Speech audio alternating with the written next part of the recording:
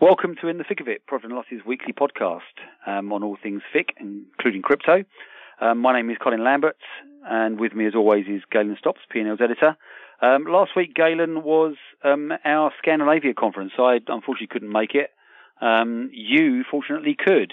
What would you say the highlight for you was of P&L Copenhagen? So there were a number. I mean, I selfishly enjoyed the panels I was on, looking at kind of how firms are kind of learning to kind of thrive and work in the more kind of data-driven environment of today, and also benchmarking algos. But one thing that particularly caught my eye actually was the opening panel session. We had a number of strategists and macroeconomists talking about kind of what they're seeing in the market and some of the key themes and trends. And one debate opened up, which I thought was kind of interesting because it's one I've heard for a while. And basically, it was talking about FX volatility, right? And obviously, you know, we've talked about this before. You'd think with everything going on in the world right now, volatility would be substantially higher than it has been this year. Yeah. And people were talking about, you know, a lot of the reason why FX volatility has been subdued is central bank policy. And just the fact that in order to kind of trade in FX and make returns, you have to make assumptions about central bank policy and how that's going to impact certain currencies. And therefore, one of the people on the panel argued that it's hard to make returns and people kind of look to fixed income instead a lot of the time to kind of trade, invest, and make returns.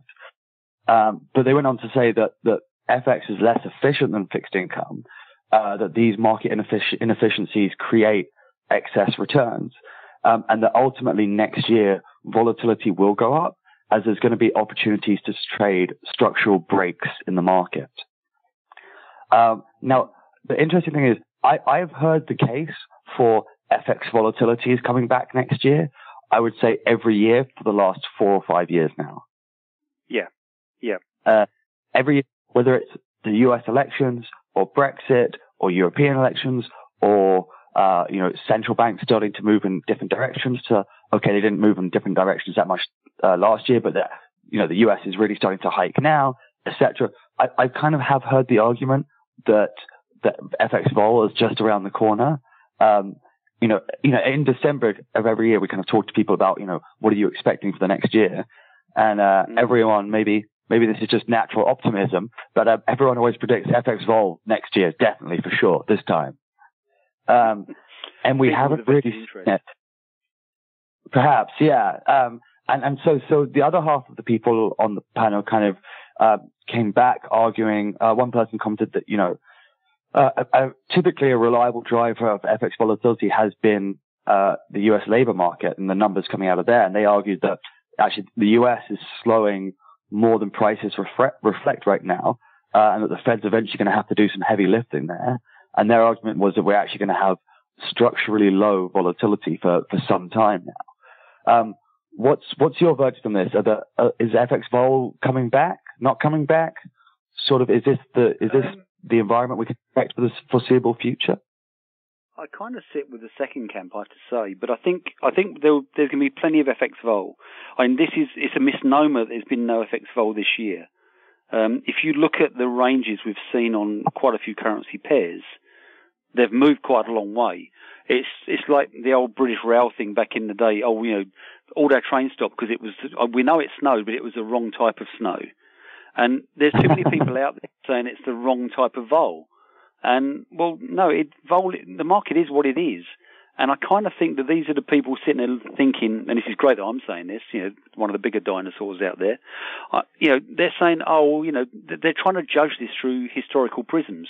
And that's not how you do it. You have to be more up to date. The market structure has changed.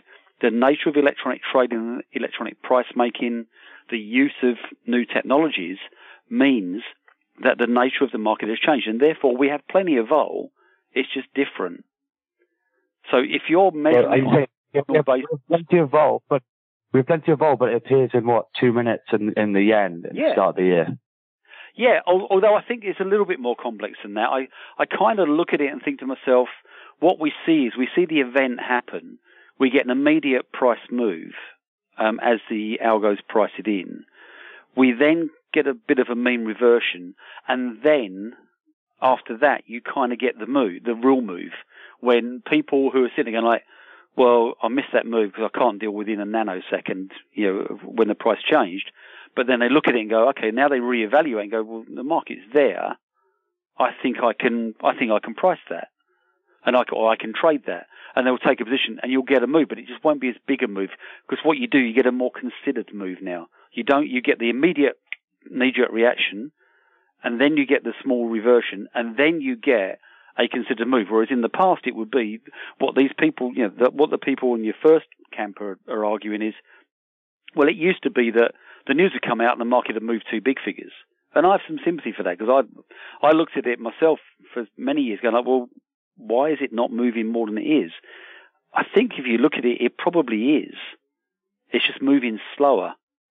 And in a world that's very data heavy, there's always going to be another data point around the corner, and that kind of discourages people from really going gung-ho into a position on the back of one number, because the next number or the next statement, particularly in a world where you've got the American president tweeting whatever happens to be on his mind at 5 a.m., that becomes a real challenge, because all of a sudden you go, well, I go into this position, and then they tweet something opposite, or another indicator comes out that's a bit confusing, or we have risk off, which I still don't get. Risk off, risk on. It's there can't be a global risk on, risk off. But it's just different volatility, and I think people have to calibrate their models towards that. Will we ever go back to vol when it moves multiple big figures, around events? I can't see it. Which, if nothing else, will say there's going to be vol next year. That should seal the deal. And so then, I mean, is this kind of change in kind of the nature and vol good news, bad news, neither for the FX industry? I think it is what it is. And I think, I think it's you can try and change it. You can rage against the wind or whatever the comment is, but the quote is. But I don't think it is what it is. I think we will live in a world until we get to a stage whereby more people are taking risk, and there's more random risk taking, which sounds a bit strange. At the moment, a lot of this feeds through. You've got equity markets where I saw something the other week that said like passive investing is something like 65%. I may be wrong on that number. I'm sure that's a number that grabbed my attention, but passive investing is a huge part of equity markets. That inevitably means we're going to get these swings in the market, because they're all going to be looking at the same data. They're all going to be roughly trading the same sort of pattern. The market's going to go the same way. In FX, that's creating big hedging positions at certain times of day. So there's volatility around times of day. I saw some data today that said that, over the last 10 years, volatility and market volumes in equity markets have shifted from a fairly even pattern to about 60% of volume going through at the close. So everyone's trying to trade on the benchmark at the close. Now, there's all sorts of market abuse problems there, I'm sure, but the fact is that highlights that it's passive investing. And under those terms, I don't see how you get the huge volatility, because you don't get you don't get that sort of contrast of views that creates the vol. An event happens and the market's either right or wrong. If it's right, well, not a lot happens really, just drifts a bit higher. If it's wrong, you get a very sharp move lower, as I described, a couple of minutes ago, and then nothing. Whereas back in the day, you would have people sitting there going like, under the initial model that your speakers were talking about, you'd have people, half the people would go, great, I can get on this move, and half the people are trying to get out of it. Then there's other kind of, I don't think the move's overdone. You've got so many different views coming in. And at the moment in FX, we don't have different views coming in, because a large proportion of what we do is hedging business for clients. It used to be you'd have bank traders sitting there putting risk on. If you look at them now, what are they doing? They're managing flow, and they might take some risk on for a period of time, but it's not a conscious decision to actually trade that risk and to put that risk on. It's generally speaking from a customer trade of some sort. So no, I think I'm with, is it a good thing? It is what it is, and I think I'm probably in the second camp that says vol will, Vol will be there, but it will just be different. And it was interesting actually, right. on a similar, because I was at an event today, and it was very equities focused. And one of the observations there was around how the sort of market is struggling with random volatility. And someone said, the biggest problem we have is consolidation, the speed of technology, and liquidity, a lack of liquidity. And I'm going, well, yeah. For years, equities have been saying they're in front of FX, and now all of a sudden, equities having the same discussions we've been having for 3 or 4 years in FX. And I suspect the volatility they're complaining about is the volatility you were talking about in Copenhagen. And so you think then, we talk about, as you said, FX following equities. Do you think the reverse is starting to happen now in terms of market structure? Yeah, I do. I mean, we discussed this a few weeks ago around speed bumps.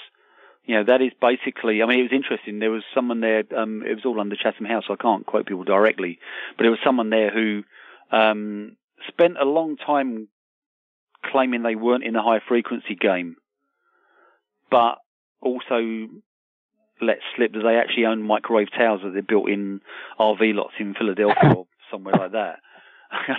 And I'm thinking, well, if you're not in the high-frequency game, Shago, then what the hell are you doing buying microwave towers? So, yeah, I do kind of think, you've got the speed bump issue. They're worrying about liquidity. They're worrying about market manipulation around closes. And we've had this with the S&P VIX, haven't we? Whereby you get some really strange trading going on towards the close as they try and bully the market towards one level or another. Whenever you have a fixing market, you're going to get that because, yes, you're going to get an actual flow, but in a world where everyone's the same way, and I think this is where equities are going to face the same issue as FX has with the WM fix. Yeah, it sounds great. We all net all our trades off and the balance is traded and we have our close. But in a world where everyone's going the same way, that close becomes really problematic. And you need people to take risk. So I do think, I tend to think that the big issues in the equities world over the next, maybe 2 years could be very familiar to people in the FX world. So, we shall see. One thing I wanted to raise actually, and this is definitely right up our strasser, quantum computing. Obviously, you with your English literature degree, and me with my 5 O levels. Look them up, kids; they used to exist.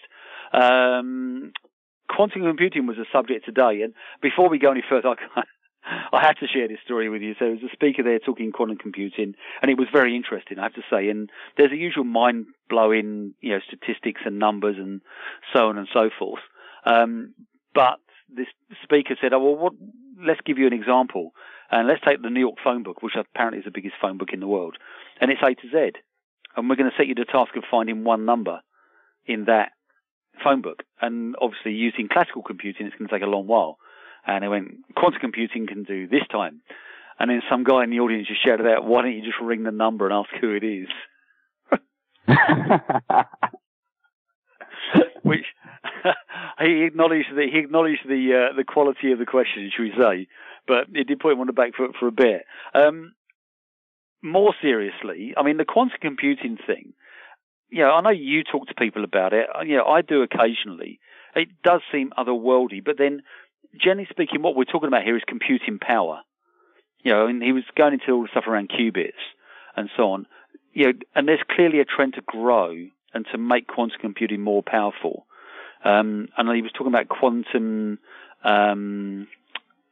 supremacy, I think it was, where it actually can solve problems much quicker than current methods. And actually set and identify the problems coming quicker. Obviously, quantum computing is normally set at problem solving, but when it comes to finance and markets, how do what are people telling you about it? Because I look at it and go, I think it can have an impact.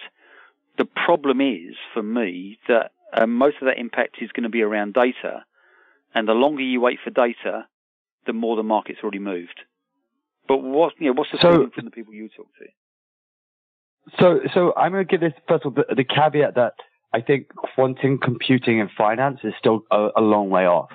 Yeah. I think, quantum computing in general, sorry, I mean, I know... Sorry, I need to stop you there because actually quantum computing has actually been used quite a lot around option pricing using the Monte Carlo. Because Monte Carlo is quite error-strewn. And my understanding is that there's a lot of people using very basic level, and you're right on that stage, very basic level quantum computing to actually reduce the error rate in their Monte Carlo simulations. Yeah, you didn't expect that, did you? Carry on. I did, and I'm not sure I'm buying. Facts. Only dealing facts, mate. You know that most of the time. But I think it's generally a long way off. I know kind of Google had kind of something of a breakthrough recently where they unveiled some of its quantum computing, but that was set to a very specific problem that quantum computing is good at, and yes, it performed well. But so I think it's still quite a long way off for anything effective. It's only going to be effective for certain problems and issues. That being said, the conversations that I have around quantum computing tend to be around security issues. Okay. I think the first time I really encountered it was at a kind of a blockchain event. This was 2015, 16, I think, when the blockchain hype, when we'd had the kind of the Bitcoin, the initial Bitcoin surge, and then it was all the blockchain hype. And I was talking to a VC, a blockchain investor, who was, talking about, the things that kept him up at night when it comes to investing in blockchain firms. And he said that one of his biggest concerns was that, quantum computing is going to render all this obsolete. Because, one of the things that has been touted about, for example, blockchain technology, is that it's more secure because there's all these different nodes on the network, right? So you'd have to hack, let's say there's, 100 nodes on the network, you have to hack at least 51, depending on the consensus mechanism. You might have to hack more, which is harder than obviously just hacking one person. But obviously, quantum computing can render some of those security measures because it functions so differently to classical computing. A lot of the traditional encryption, security methods, etc., that are used in classical computing aren't secure against quantum computing. So I think that if it does become more mainstream, I think that's going to be a huge question. And again, look, it could be an overblown security concern, Y2K-esque. But I think it's a big question if it's become mainstream. And that was a blockchain example, but I think for large financial institutions in general, which is, if this technology becomes more applicable, do they have to suddenly review from top to bottom their entire security layer and protocols? Yeah. Well, I think, I mean, it's, I guess this is when you look at, it's not a phrase I like, but future-proofing your business. If this quantum computing does take off, and I really cannot believe I'm having a conversation about quantum computing on this podcast. Neither can I. Yeah, if quantum computing does, does deliver what is promised, by speakers such as I saw today, then we're looking at security systems now that we think are going to be good in 2030, 2040, but actually may be done by 2021. And I guess that's your point, isn't it? Yeah, completely. It's more of a challenge then for the infrastructure providers than it would be maybe for traders as such. We're not looking at this as a trader using this stuff to get an edge. No. So most of the conversations I've had thus far are people being concerned on kind of more the business side. Like how do I protect my business? How do I protect all the data that I have stored up there in a quantum world? Yeah. We'll see. So I mean, one thing I wanted to bring up, Colin, is you mentioned Raging at the Wind earlier. I read a column of yours just earlier, and I thought I clicked on the wrong link. I thought I clicked on a 2016 P&L link because Last Look was back on the menu. Baby, it's back. Yes. So I've got to be in my bonnet again against Last Look. What can I say? I mean, it's interesting because I honestly thought the issue was dead. And I was trying to work out the last time I actually wrote about Last Look explicitly, not mentioned it, because I mentioned it quite a lot. But it was actually nearly a year ago, and it was this sense that the global code with disclosures and everything has kind of solved the Last Look issue. Recently, I've been having more conversations with people that suggest to me that it's not gone away. And I think if you look at the global code as a whole, there are two areas of contention: pre-hedging, Principle 11, and Last Look, Principle 17. Everything else, there is general consensus that, with the odd tweak here and there, and the odd, outlier maybe in opinion, everything else is fine. I think pre-hedging, if we're talking the appropriate disclosures, we can solve that problem. The client either likes it or they don't. And we just make sure we know who's responsible if it goes right and who if it goes wrong. Last Look, on the other hand, is still an issue because at the moment we've got, we published an interview I did with Guy Debelle maybe a couple of months ago when he spoke about the Caveat Emptor. As in a disclosure that says we use Last Look in this case, and that's fine. You now know that we use it. Well, what I've 3 years ago, I wrote a column saying, we've got a situation on platforms whereby an LP is taking 25 milliseconds to accept a trade, average over a month, and they're taking 200 milliseconds to reject a trade. It's the same technology. It's the same pipe. How can that be? Why are they holding it any longer? Now, you could argue, as no doubt you will in a second, that they're giving the customer trade more time to get on call. This rubbish. I cannot get it. I cannot stand with that argument because, if the flow's toxic, the market's not coming back, and all you're doing is actually giving the client a longer time before they realise they haven't done the trade. If it's not toxic, then what the hell are you doing last looking at anyway? Because if it's a customer you make money out of on a portfolio basis, you shouldn't be last looking them and holding them and doing this check on them. So there's that aspect to it. The same technology, why are we holding people different times for accepting and rejecting a trade? The more recent issue is something that's come up, and you've got LPs out there, and I have to say not all LPs do this. I've spoken to quite a lot of, officially there will be nothing coming out of these institutions and traders, but unofficially they're telling me that there's quite a few that are standard on this. There are a few that aren't. And again, same pipe, same technology, and yet one customer gets a 25 millisecond hold time because maybe they're trading on, sterling or a Commonwealth currency where the Refinitiv updates are currently at 25 milliseconds. And so they want to do one market check. Another client gets a hold time of 100 milliseconds. That's a commercial decision. That's, the global code says you should be using Last Look as a credit and market risk check. I'm looking at that saying, but you are not then using it. You're using it as a commercial check. But isn't it a market risk check if one client's just kind of running over the market and the other one isn't? Well, let me put it this way. If everybody put the same client on the same risk check, what would happen? Nothing would happen for 100 milliseconds. They'd all do their checks and their extended checks, and all that would happen is 105 milliseconds, the market would disappear and they'll all be trying to hit the same bid. So I think there's that element to it as well. I think.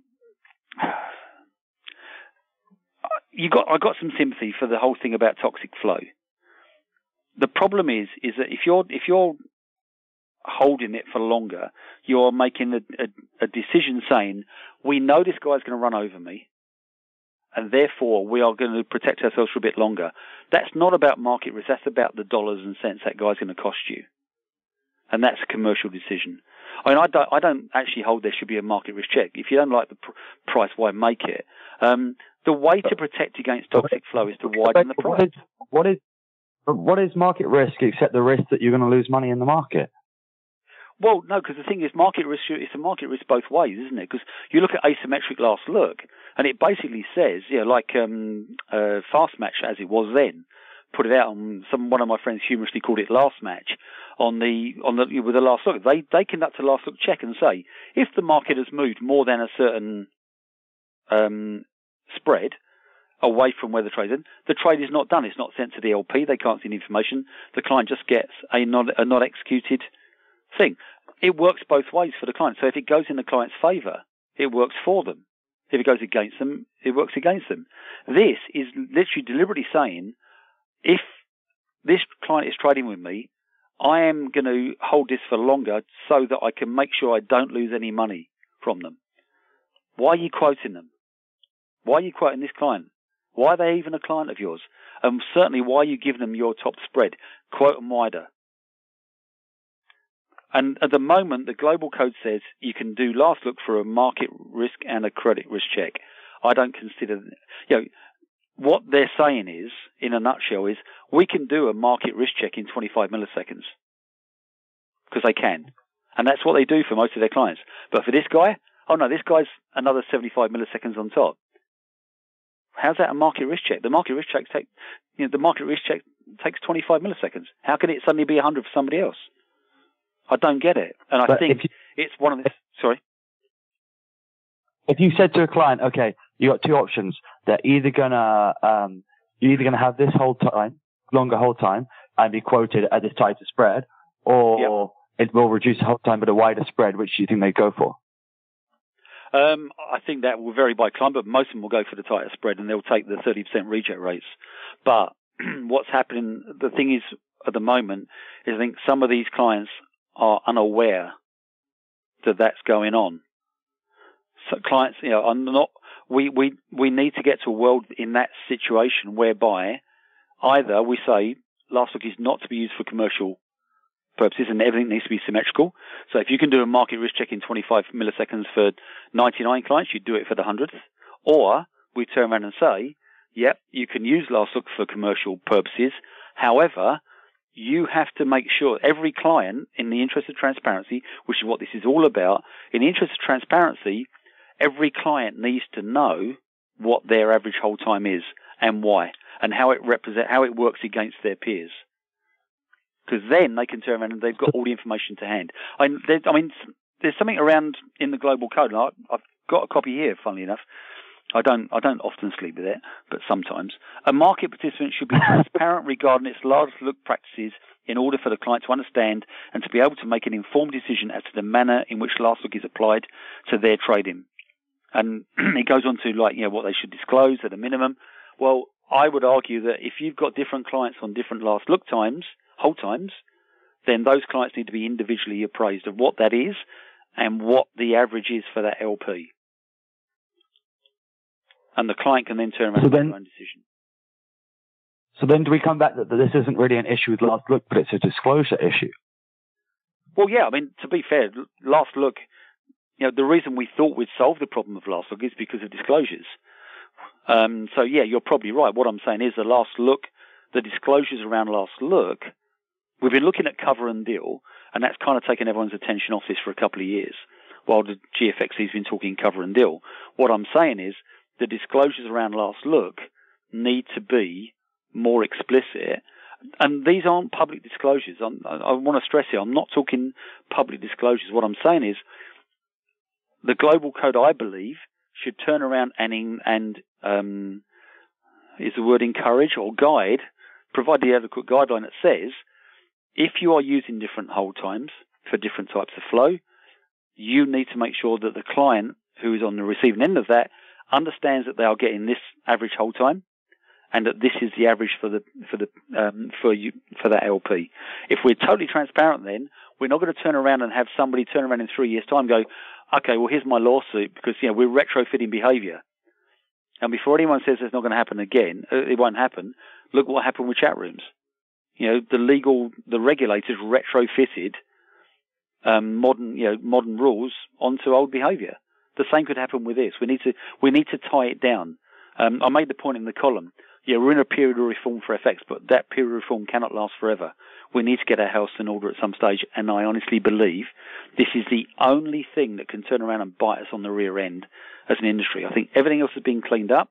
The one area of real contention is still going to be last look, and this is an opportunity to clear the problem. So there, last look solved. Done. Next. Exactly. Yes. We're pretty much done as well, actually. But I did want to. I thought we did have to do a tip of the hat to. Well, I guess it's a tip of the hat to the regulator, but I think it's a tip of the hat to good old-fashioned behaviour. You may have noticed. I know you've actually been running around doing a lot of admin stuff and personal stuff this week, so you're on holiday. But you may have noticed that TP ICAP was fined by the FCA in the UK for the actions of Tullett pre-bond brokers back in 2008-10. And the did you see it? It's brilliant. They were fined, quote unquote, for lavish over entertaining. That is old school, my friend. That is old school.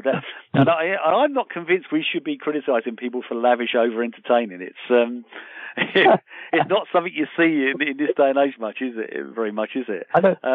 In the days of like $1 billion fines for like, allegedly, manipulating markets, etc. It almost seems quaint to be fining someone for over lavish entertaining, doesn't it?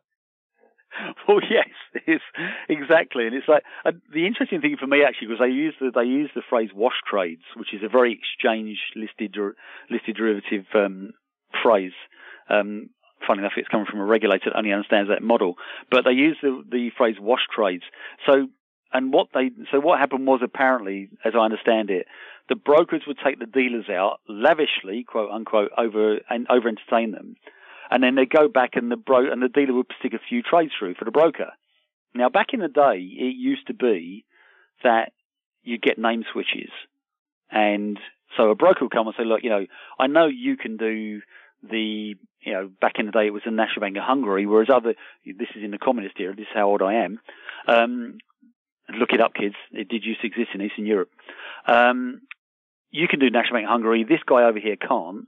Would you mind stepping in and doing a trade with both of them? And just say, let's use Barclays. So you sell £10 million to Barclays at this rate, and you buy £10 million at the same rate from National Bank of Hungary.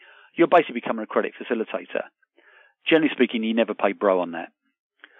I kind of get the impression what's happened here is the dealers are sitting there going like, okay, you've taken me out for lunch. That's fantastic. Here's a couple of trades that aren't going to cost me any money, but it's going to cost me bro. Now, isn't that like saying, well, if the turkeys want to vote for Christmas, let them? Because that broker comes out of that dealer's bottom line. If he's happy to pay for his lavish over entertaining with a few trades, well, right. Yeah, I don't know. I think the thing is, we need to know what the lavish over entertaining was. I'm guessing it wasn't a couple of tickets to West Ham on a Saturday afternoon.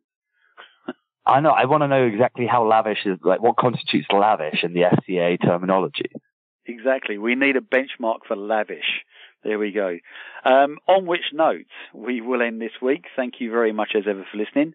We'll be back next week to talk about all things, whatever comes into our mind on the day. Thanks for listening, and we will speak to you next week.